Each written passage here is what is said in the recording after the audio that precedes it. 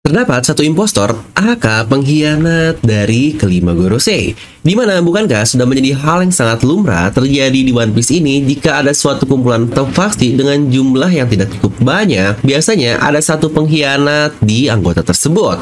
Mungkin contoh yang paling simpel yang baru saja kita lihat yaitu dari Tobiropo-nya Kaido, di mana ada satu sosok pengkhianat dan itu adalah Dragon. Lalu apakah ada mungkin juga untuk sosok yang menjadi otoritas tertinggi di dunia yang dari namanya saja sudah otoritas, tapi apakah benar mereka semua terautoriti? Apakah mungkin ada pengkhianat di antara mereka ini? Apakah ada satu dari kelima orang yang bersujud di depan Imu adalah pengkhianat yang akan membantu pihak kita nanti? Nah, Garcuplasers, di film ini sini sebelum kita membahas lebih dalam terkait sosok impostor di Gorosei, bisa kali bantu-bantu dengan subscribe. Pastikan juga kalian tonton video sampai habis agar tidak ada informasi yang miss dan juga setengah-setengah. Tentu saja, karena One Piece itu tidak masuk akal, tapi akal bisa masuk. Nah, oke lah, mari tanpa basa-basi lagi, kita langsung saja. Wadaw! Nah, dengan sedang ramainya kemunculan satu Gorosei tua ini dengan nama J. Garcia Saturn, sebenarnya ini mengungkap banyak sekali misteri terkait apakah Gorosei ini sebenarnya hanyalah kumpulan manusia biasa dengan otoritas tinggi karena kekuatan dan sebagainya saja, yang ternyata dari namanya yang ada sign-nya seperti cukup clear ya jika mereka juga bagian dari Tenryubito, atau dalam kata lain mereka ini keturunan pendiri dunia, atau jangan-jangan memang mereka sudah ada sejak pemerintah dunia ini berdiri. Yang sejujurnya ini sudah menjadi teori lama jika mereka adalah seorang yang diabadikan kan, yang entah dengan kemampuan Imula atau dengan operasi keabadian dari OP-OP Nomi. Tapi mau iya atau tidak, para Gorosei ini berbeda dengan Tenryubito lainnya yang sangat-sangat terlihat bodoh, terutama Saint Carlos yang lihat mukanya juga udah emosi. Mereka terlihat lebih berwibawa dan jelas pastinya mereka ini sangat ahli dalam bertarung dengan postur tubuh yang luar biasa dan banyak luka di tubuhnya juga. Nah, jadi jika kita sudah masuk ke pertarungan dan kembali ke pernyataan awal, akankah ada seorang pengkhianat dari salah satu Gorosei? Tenryubito kan gak mungkin berkhianat bang. Nah, tapi jika kita melihat juga sudut pandang luas untuk para Tenryubito, bahkan ada seseorang seperti keluarga Don Quixote yang sangat berbeda. Contohnya Myosgard yang dia akhirnya bertindak layaknya manusia dan bukan dewa, makanya dia menolong si Rohoshi karena utangnya di Fishman lalu. Yang setidaknya ada pemicu agar dia bisa berubah, yang sekarang juga kita nggak tahu nih kabarnya seperti apa, karena katanya dia sedang disidang di Marijoy sana. Yang jika kita tarik mundur lagi, ayah Doflamingo pun sama-sama Don Quixote dan dia pun sangat berbeda. Nah, tapi saudarkah kalian, ada pola yang hampir selalu sama jika di One Piece ini terkait adanya satu pengkhianat dari organisasi yang berjumlah sedikit, apalagi hanya berjumlah 5 orang. Seperti contoh di awal tadi, yaitu Tobiropo yang berjumlah 6 orang saja, terdapat satu orang dan itu X-Drake yang berusaha memberitahu segala info tentang Kaido dari dalam. Di sisi lain, banyak sekali anggota dengan jumlah 5 orang yang sama persis dengan jumlah Gorosei. Mereka masing-masing mempunyai impostornya sendiri. Dimana contohnya seperti kerajaan Germa saja nih yang paling dekat. Ayahnya selaku pimpinan Vinsmoke Judge, dia memiliki kelima anak dari Vinsmoke Reiju, Ichiji, sampai ke Yonji.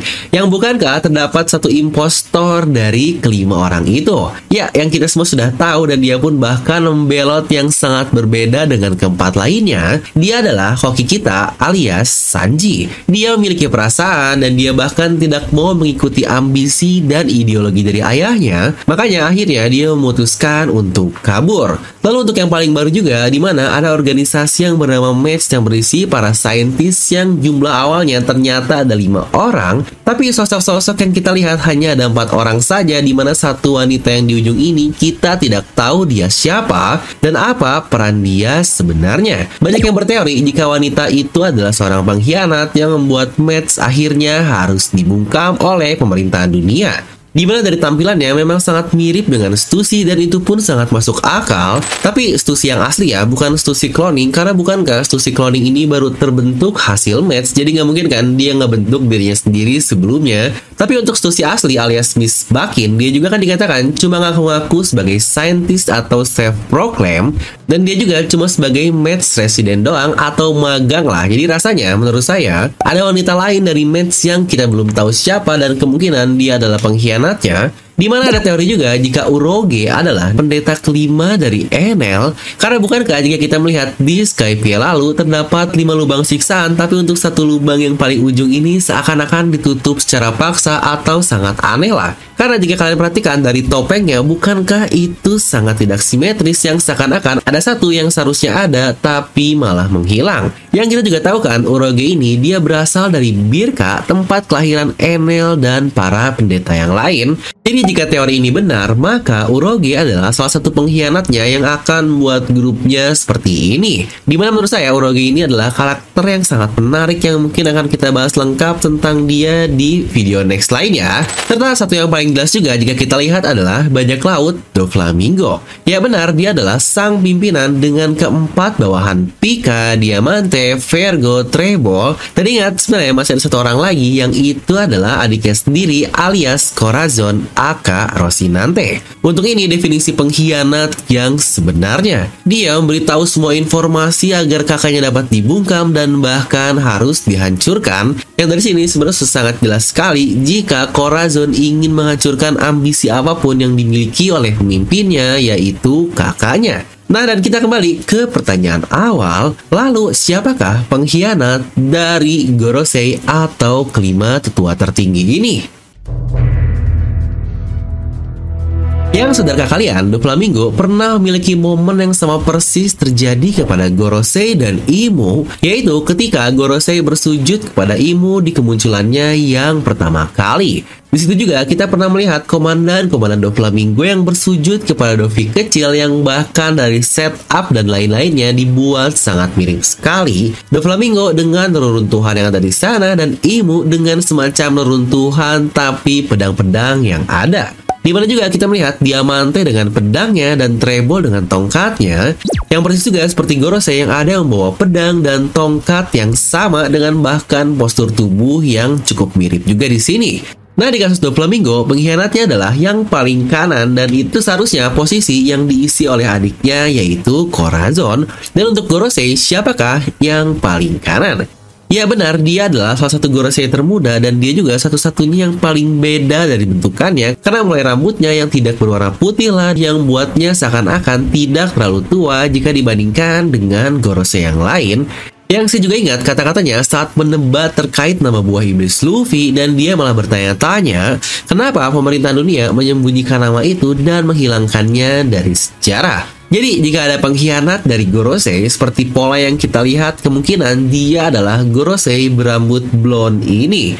Yang dari kenegaraannya, bukankah dia mirip setelan orang Amerika ya, yang bahkan dari referensinya pun cukup mirip, yaitu dari Abraham Lincoln, yang berarti apakah Amerika penuh dengan pengkhianat? Waduh, bahaya nih, hampir aja Kang Lato-Lato ada yang lewat. Gimana setuju ya menurut saya terkait satu karakter Gorosei ini? Entah bagaimana saya merasa jika dia sangat mirip sekali dengan Sanji. Karena bukankah Sanji ini dari bentukan sebelum time skip dia ini layaknya seorang Ciperpol dengan tampilan yang sangat rapi. Bahkan stylenya pun cukup mirip dengan Gorosei ini. Yang jika kita lihat dari kegunaan Sanji di bajak laut topi jerami, dia ini lebih seperti strategis karena dia ini sangat pintar dan bisa membaca situasi dengan sangat baik. Dan bukankah dia juga udah layaknya seperti penyusup dari bajak laut topi jerami yang bisa bergerak diam-diam tapi mendapatkan informasi yang sangat penting, yang bukankah sangat mirip dengan anggota Ciperpol yang bagian dari pemerintah dunia. Yang jadi mencurigakan nih, apakah mungkin Sanji ada hubungannya dengan anggota Gorosei ini yang sebenarnya bahasan lengkapnya pernah saya bahas di video terpisah. Dimana mungkin untuk alasannya kenapa dia berkhianat, kemungkinan ini akan mirip seperti apa yang terjadi kepada Oden, yang dikatakan terdapat ramalan dari dahulu bahwa 20 tahun lagi orang yang akan mengalahkan Kaido jika aku telah mati, dia adalah bajak laut muda kuat, dan itu pun kita melihat mereka adalah para Worst Generation yang melawan Kaido di Onigashima dan puncaknya oleh Luffy. Apa mungkin Gorosei yang satu ini pula dia mendapatkan ramalan dari JOYBOY yang berisi jika JOYBOY ini sudah bangkit kembali, maka apakah itu sudah menjadi waktu yang tepat untuk mengalahkan Imu, yang kemungkinan besar Imu ini adalah musuh JOYBOY di era Void Century. Dan apalagi sekarang kita melihat Luffy sudah bangkit dengan JOYBOY atau nikahnya. Makanya dari semua itu Gorosei sudah mulai bergerak dan beraksi, yang bahkan salah satunya yaitu Garcia Saturn dia harus turun ke bumi bawah, yang kemungkinan jika ada satu pengkhianat dari Gorosei dan dia adalah orang dengan rambut blond ini, apakah jangan-jangan dia juga akan mulai beraksi seperti mendengar ramalan JOYBOY yang dia dengar sejak lama sekali. Tapi lagi-lagi jika kita mengingat pola angka 5 ini yang selalu muncul di pembahasan video ini, saya merasa kita pula akan berakhir seperti arc Skypiea yang menjadi satu arc untuk mengetahui segala pola yang ada di One Piece. Dimana kita ingat ada momen epic saat sang dewa melawan kelima musuhnya kan? Itu adalah saat Enel melawan Zoro, Robin, Gunfor, dan Viper, yang sebenarnya ada satu orang lagi yaitu Nami, dan situ berkata jika hanya 5 orang inilah yang akan melanjutkan dan dia bawa ke Fairyford, yang kemungkinan ini juga akan mirip polanya seperti Imu kemungkinan di akhir nanti.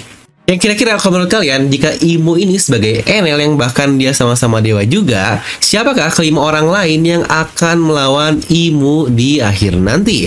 Apakah jangan-jangan akan sama seperti di Skypiea juga, di mana Luffy yang awalnya tidak terhitung, akhirnya dia muncul di akhir dan dialah yang menjadi pahlawan untuk mengalahkan semuanya, yang bahkan polanya akan menjadi sama persis.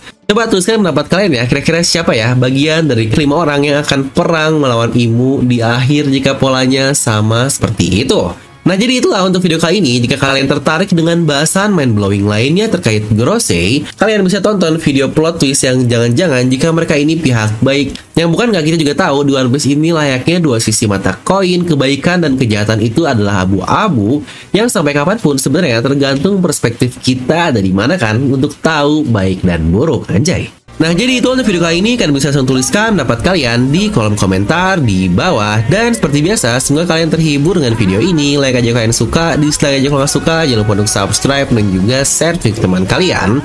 Gue Devil pamit, and I'll see you guys next time.